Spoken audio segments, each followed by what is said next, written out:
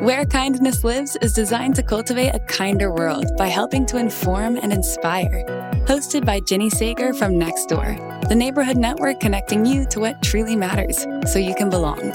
We'll chat to the most thought-provoking individuals paving the way for positive change and hear from neighbors who deliver small acts of kindness every day. So come on a journey to Where Kindness Lives. Hi, I'm Jenny Sager, and my guest today is Emmy Award-winning host, journalist, producer, and author Lisa Ling. Lisa's incredible career has seen her work alongside some of the most influential women on the planet, including Oprah Winfrey and Barbara Walters.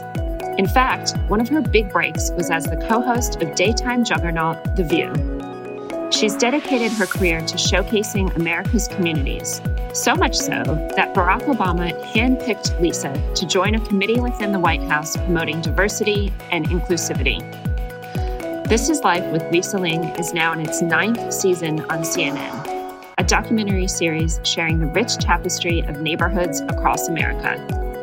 Lisa, we are so excited to talk with you today. Welcome to Where Kindness Lives. Well, thank you for having me. I'm kind of a Nextdoor junkie, so so happy to be here. Well, we definitely have to talk about that in a little bit. But first, we wanted to ask you, as we do with all of our guests, what does kindness mean to you? I actually have this discussion with my kids quite regularly because being kind to me is one of the most important characteristics for one's character. And it really, to me, means just looking out for each other and thinking about others before you even think about yourself. I think I can arguably say that you've probably seen more of America's communities than anyone else. I think definitely anyone else that I know. Why was that important to you? Have you always been somebody who was really interested in communities? Did that develop over time? How did this passion start for you when it comes to actual that community and those everyday stories in America? It has been such a tremendous honor to have been invited into the homes and personal lives of so many Americans over the years. And as an Asian American who grew up in a community that was not diverse at all, I mean, I always had a lot of friends. I was a fairly popular kid, but I was teased with regularity. It wasn't malicious, but when you're a kid who just wants to fit in and wants to do everything she can to not be different, or she could to not be different, any expression of derision or mocking just made me feel really bad. And I think so many in the Asian American community have felt on the periphery because our stories haven't been told in our history books. We haven't been well represented in politics and in the media up until pretty recently. And so for me, this opportunity to front shows that are about the American experience, the good, bad, the ugly, the beautiful, the triumphant, the glorious, has just been really incredible. And I have found myself in places in America that I never imagined visiting in my wildest dreams. And there are times where I even feel like I'm in a foreign country because the environment, the culture, the people, the food is so different from what I'm used to. But I think that my background and I think feeling on the periphery and somewhat marginalized growing up has helped me to be more compassionate, has helped me to maybe understand people a little bit more rather than judging immediately. And that's what we have always tried to do in our show, This Is Life, and my previous show, Our America on OWN, is just try and allow people to get to know one another better, because I've always believed that the more we know about each other, not only the smarter we become, but the better we become. Well, as we said earlier, This Is Life is in its 9th season. My gosh, what an accomplishment. That is so amazing. I do want to take a look at a clip quickly. Can you set this one up for us and tell us what's happening here? Yes. So this is a clip from season 7 of This Is Life, and one of my favorite episodes that we've ever produced, called Prison and the Prep School. And there's a program in a boys' preparatory school in Salinas, California, where they bring a group of young men into a prison. And this prison in particular houses more men serving life sentences than anywhere else in the state. And they have a book club. And once a month, they read the great works, or they may read some more obscure pieces of literature. And then as a group, they break off into smaller groups. And there's usually like 1 or 2 boys from the school and about 20 men from the facility sitting in a circle. And they call these circle families. And they remove those artificial layers that I think we all carry, and they just have conversations. So this clip features a young man named Hudson who goes to that prep school, who is about to go into a maximum security prison for a book club. How you guys feeling? A little nervous now. We're inside. Guiding Hudson and the other students through security gates is the boys' English and theology teacher, Jim Micheletti. Do you talk much about what the boys are about to embark on before they go in? Well, it's tricky because we don't want to give away too much. We want it to be a surprise. We want it to be a healthy shock. Geography matters. Getting kids out in the community matters. I'm always telling students, don't let school get in the way of your education. A lot of good stuff to see out there. Good?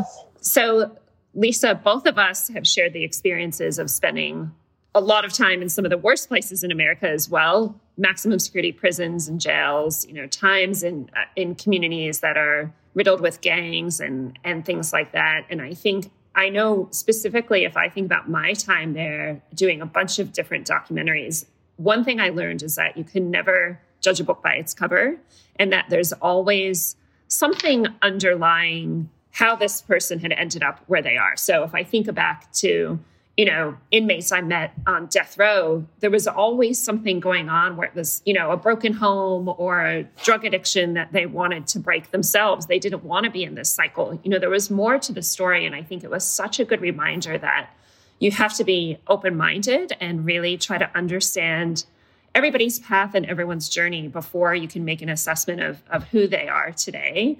Do you agree? Do you think that's something that you see when you're in these communities? Oh, absolutely. And I think prisons and correctional facilities are, they're considered housing for the worst of the worst, right? People who are beyond repair, right? And in that episode in particular, it was so moving and illuminating because you would think that it would be the incarcerated men who would really be the beneficiaries of this program. Here, these young, well-educated prep school kids are coming in to read literature with them. But what I observed was really quite profound in that because the incarcerated men were so candid and open and really shared their feelings, that gave these prep school boys permission to also share their feelings. Young men around the world, not just in America, generally speaking, aren't encouraged to emote or express feelings. And so I think that is it's a lot of pressure to carry that weight of masculinity for young men. And so when these incarcerated men started to share these deeply held things with these prep school kids, it allowed them to really open up, and they started just sharing things that they'd been harboring inside that so many had never even shared with their closest friends. And I want to just be clear that this facility, this prison that I'm talking about, because these were men who'd been sentenced to life, so many of them, and this is not all of the inmates in that prison, but in this group, they had really done the hard work or had been doing the hard work, and they had gone through so many different kinds of programs that allowed them to sort of adopt a whole different mindset and way of living and just sort of approach to life. And so when these young boys, these prep school kids were exposed to that, it was incredible. One young man shared that his father cheated on his mom. One shared that his own father was incarcerated at one time in his life. One young man said that his father died of Lou Gehrig's disease, and he hadn't even told people that his father was deceased. And after that session, I overheard some of the young men saying to each other, wow, I've known Dante my whole life, and I had no idea that his father died of Lou Gehrig's disease. And in so many ways, we all go through life with these masks, and we allow people to know what's on the surface, right? And when you start to peel off that mask and go a lot deeper, you start to recognize those commonalities and those similarities that we all possess. And again, I think we start to realize at the end of the day, we all want the same things. And quite frankly, we all are of the same human race. Our exterior is just our exterior. It's just in some ways our mask. It's part of our identity, but it isn't our exclusive identity. Absolutely. And it comes back to that empathy and remembering that we are all the same species. At the end of the day, we're just people. And I couldn't agree more. How do you relate that back to the community and the neighborhood? And if you see someone in your neighborhood that is maybe going through a tough time, or someone that's going through a tough time, what can you do to just reach out or kind of be there for that person in an easy way, but one that's also impactful? There's a way of being that I think says to people, I'm approachable. I try to offer greetings to people that I walk past. I try to strike up conversation with people. Today, there was an elderly woman that was having a hard time getting across a very busy street. And I just kind of held my arm out, and she held my arm, and I walked her all the way across the street, and she just said, "Thank you so much." I said, "You're welcome." And we went our own way. But it's just these little gestures that, look, it was not a difficult thing for me to do, but it helped someone. It might have made someone feel better, and it made me feel better. And it's not hard to do, like being kind and getting to know people, asking questions, expressing greetings. Like those aren't hard things to do. And you just be surprised by the rewards that you receive when you just, offer that kindness to people. Well, speaking of kindness, for people listening around the world, some may not be aware that you've had some pretty amazing people be kind to you in your life. Oprah Winfrey and Barbara Walters, to name two of them. Tell us what you learned from women like that throughout your career, and what an incredible two women to actually call a friend and a mentor. I learned so much. One of the things that I will always just be so amazed by is with Oprah, just how intently she listens to people. It's almost disarming sometimes, because she'll ask you a question and she sort of locks in her gaze at you. And it's sometimes a little bit unnerving, because it's like, oh my God, Oprah is staring into my soul. But it's really because she really wants to know your opinion. If she asks you a question, she wants to know the answer, and she's listening intently. I have interacted with many high-profile people who just love to hear themselves talk and just like pontificate endlessly. Oprah is not one of those people. Like, she truly, truly is an incredible listener. And frankly, Barbara Walters was the same way. The first day that I had a meal with her after I got the job, I was in tears because she was asking me about my family and my home life and my relationship to my mom. And she really wanted to know the answers. Here, Barbara Walters, the foremost female journalist in the United States, maybe around the world, was interested in like little old me. And, it just goes to show, Jenny, that no matter who you are, you just want to be heard as well. We all have stories. And that goes for people that you might interact with every day, but have never really had the time or taken the time to kind of get to know Maybe it's someone who's working at, a store that you frequent. Maybe it's, someone that you see when you're walking your dog.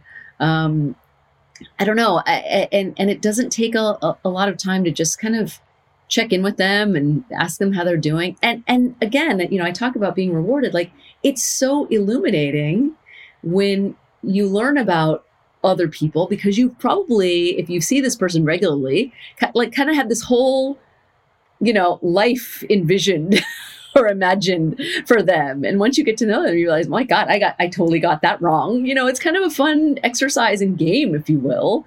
But not only are you rewarded, but you've asked someone, you've inquired about someone, and again, we all have that desire to just want to be heard. Where Kindness Lives will be back in a moment.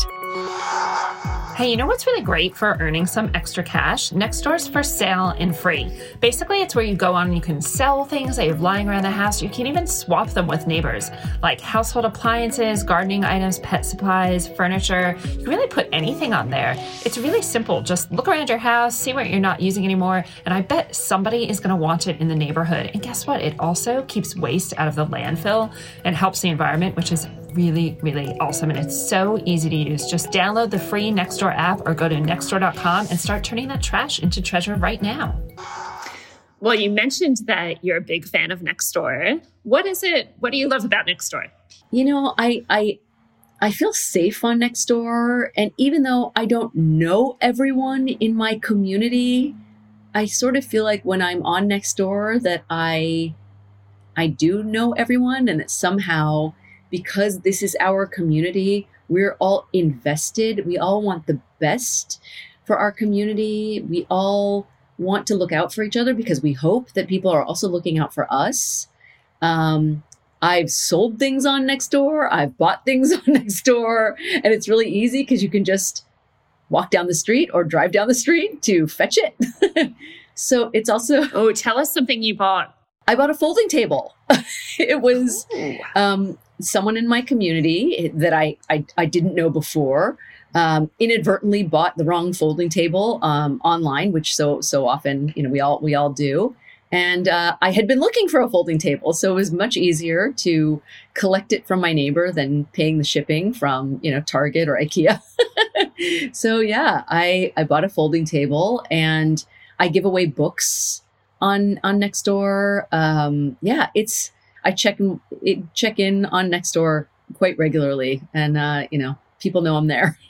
Well, the most random thing I bought was an ice cream scoop. I bought this beautiful vintage. Who even knew there were vintage ice cream scoops? But I bought this vintage ice cream scoop from a neighbor. It's so totally random. I'm guilty of randomly scanning for sale and free late at night and getting stuff that I don't really need, but love picking them up from neighbors. Do you have a favorite Nextdoor story? Is there anything that stands out from your community? So when my dad was living with me, he had some health issues and was falling down a lot. And I couldn't be with him all day long. And so I put out there on Nextdoor, if there's anyone out there who may have a little time on their hands, who might want to just come and hang out with my dad a couple days a week, or, even once a week, I'd really appreciate it. And I got a couple of people, and I met a woman, a retired teacher who also had a lot of time in her hands.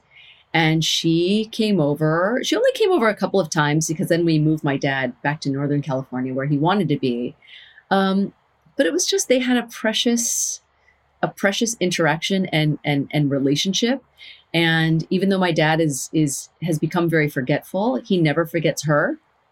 He sometimes forgets her name, but he what was that lady's name who would come over and sit with me? And it was just a really special, again, I felt safe on Nextdoor because there was an address attached to this woman, and, she put herself out there and responded to my post. And so, yeah, that was definitely a special Nextdoor moment that I'll never forget. And quite honestly, one of the main reasons why I check in is just to see if there's anything, nefarious going on in the neighborhood, because, in some ways it's become this sort of community watch feature. where it has become just so easy to communicate with each other rather than, collecting people's email addresses or posting flyers or putting flyers on people's doorstep. Everybody's looking out for each other. And if something happens, we post it on Nextdoor and we become more aware.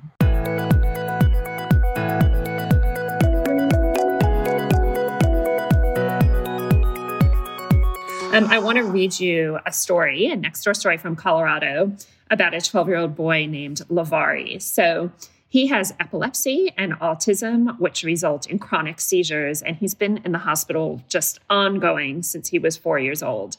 This year, on his 12th birthday, his mom, Laura, was decorating the house to get ready to celebrate when he began seizing, and he had a total of 8 grand mal seizures throughout the day. So they were unable to have the party, and he had a really, really tough year. He's been hospitalized twice in 1 month. His mom lost her stepdad and her nephew, and they had also moved recently to Wisconsin, so they were in a new community. She posted on Nextdoor asking if any of the neighbors wanted to mail Lavari a birthday card or send a picture of their dog just to help him smile. And she had more than 400 people comment and send hundreds of birthday cards and treats and balloons and pictures of their pets wishing him a happy birthday. Some neighbors even invited the family over to meet them or their dogs in person and for him to pet their mini horses and goats. And they also got some visits from some other neighbors. And Laura shared that the community support just made them feel really good when they have no family around, and that the whole experience was just so heartwarming for them all. And so I just wanted to see what you think about that story. Oh, that's lovely. I mean, I've seen on a number of occasions neighbors writing things like, oh, my mom's in the hospital. Can you just say a prayer for me? Or, going through something hard right now and, just wanted to just put it out there. And I don't know, I think for a lot of people, social media feels so distant, even though, we have quote unquote friends on social media. I don't know, they could be anywhere, right? But just even this idea that people in my community are, sending support or love, expressing condolences, it feels, I think it feels more intimate somehow. I mean, I don't know, maybe it's a psychological thing, but because it's a tighter community, I know all the streets where people live. It somehow brings me a different kind of comfort that just feels more local and closer. And I think it's an incredible feature and incredible thing to be able to do. Absolutely. I mean, I think also just remembering that whether you've been living in the community for, 20 or 30 years, or you're new, everybody is there just waiting for the same thing, right? Just waiting for somebody to say hello or waiting for somebody to ask for help or give help. And it just doesn't matter how young or old you are, does it? No, it doesn't. And, it's also great during things like if there's a weird helicopter hovering. I don't go to Twitter. I go to Nextdoor. Like, anyone have an idea why there's a helicopter hovering over, Wilshire and Barrington? Lisa, this happens literally every day in my neighborhood because I live by the beach. And so there's helicopter rescues all the time. So my Nextdoor is always like, what's happening with the helicopter today? I know it happens a lot in LA as well, but I'm like, yes, the helicopters are a thing. Yeah, because we're all curious to know. And so, I mean, when we have those kind of unusual occurrences, I think everyone makes a beeline to their Nextdoor app. Now it's time for a bit of fun. This is what we call the Kind Carousel, where we get to ask you all kinds of questions. So get ready for this. What's your favorite kind of vacation? Do you like to just lay on the beach? Do you more of an adventure, like go out and do something every day? Or what kind of vacation do you like? It really depends on what I'm going through in life. I mean, if I've been under a lot of stress, I definitely have been known to like to go to, have a beachy vacation where I just veg out. But generally, I like a vacation where I'm up early in the morning and I'm exploring and getting to know the environment and the community. I'm really lucky that in my job, I get to do and I get invited to places that tourists generally don't get to experience. And I try hard to replicate my work sometimes when I go on vacation, but it's obviously not that easy. And I can't tell people like, can I just come over because I'm on vacation? And but I am generally the kind of person who just wants to absorb as much about where I am as I can. And what kind of activity do you like to do with your kids? Anytime, not just on vacation, but anytime. What kinds of things do I like to do or do they like to do? Because there's a big difference. That's true. That is a big difference. Okay, let's go with what you like to do. Okay. I love to hike. And I love walking and getting lost and, not literally lost, but just kind of aimlessly wandering and exploring. And fortunately, we've been able to do so in so many different kinds of environments. My kids complain about hiking sometimes the entire time, but that is something that I really, really enjoy.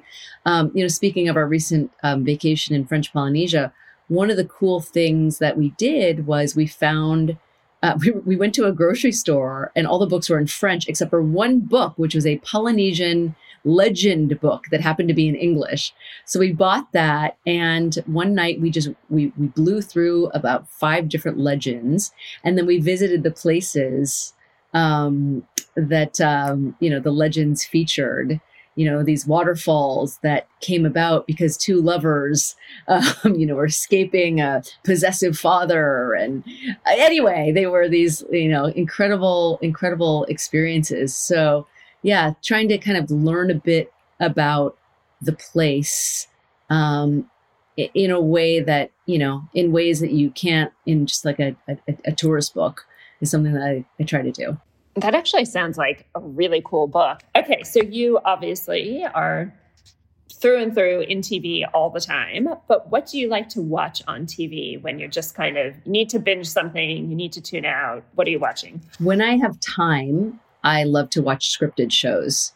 I think because I work in nonfiction, generally I don't watch as much, although I love a good documentary, but if I do have the time, I like to get invested in a really good scripted show.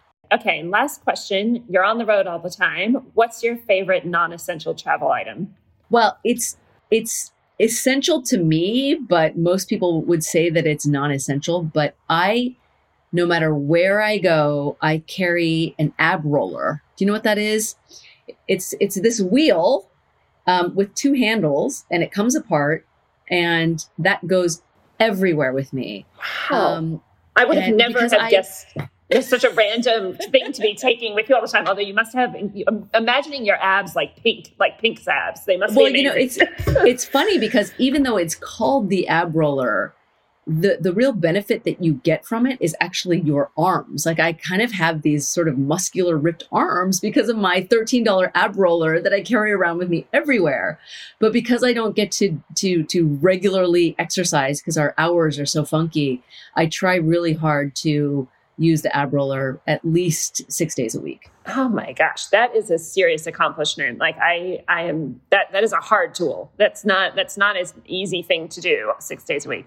It's very hard. Believe me, the first time I tried it, I could do 1. So it takes time. And if you get 1, don't be discouraged. If you can only do 1, you will eventually be able to do 60 if you just stick to it. Wow. Next, we're going to see the Lisa Ling ab roller infomercial.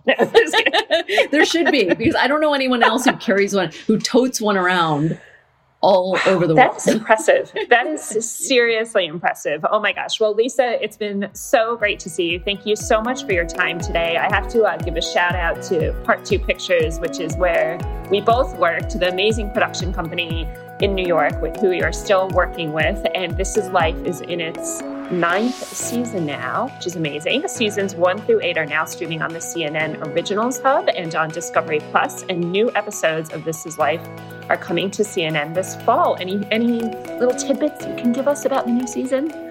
Yeah, we will provide you with a full range of emotions. Like you'll be on a roller coaster of emotions with all of the episodes. Some are a little bit lighter. There are a couple that are a bit heavy, but you'll have a very well-rounded experience. And my hope is at the end of the day, you'll get to know your fellow humans a little bit better. Thank you so much, Lisa. It's been so great to talk to you today. And don't forget, you can download the Nextdoor app or just head to nextdoor.com to sign up and to start connecting with your community today. Well, and thank you to Nextdoor for being just a really terrific resource for all of us in my community. Such a pleasure, Lisa.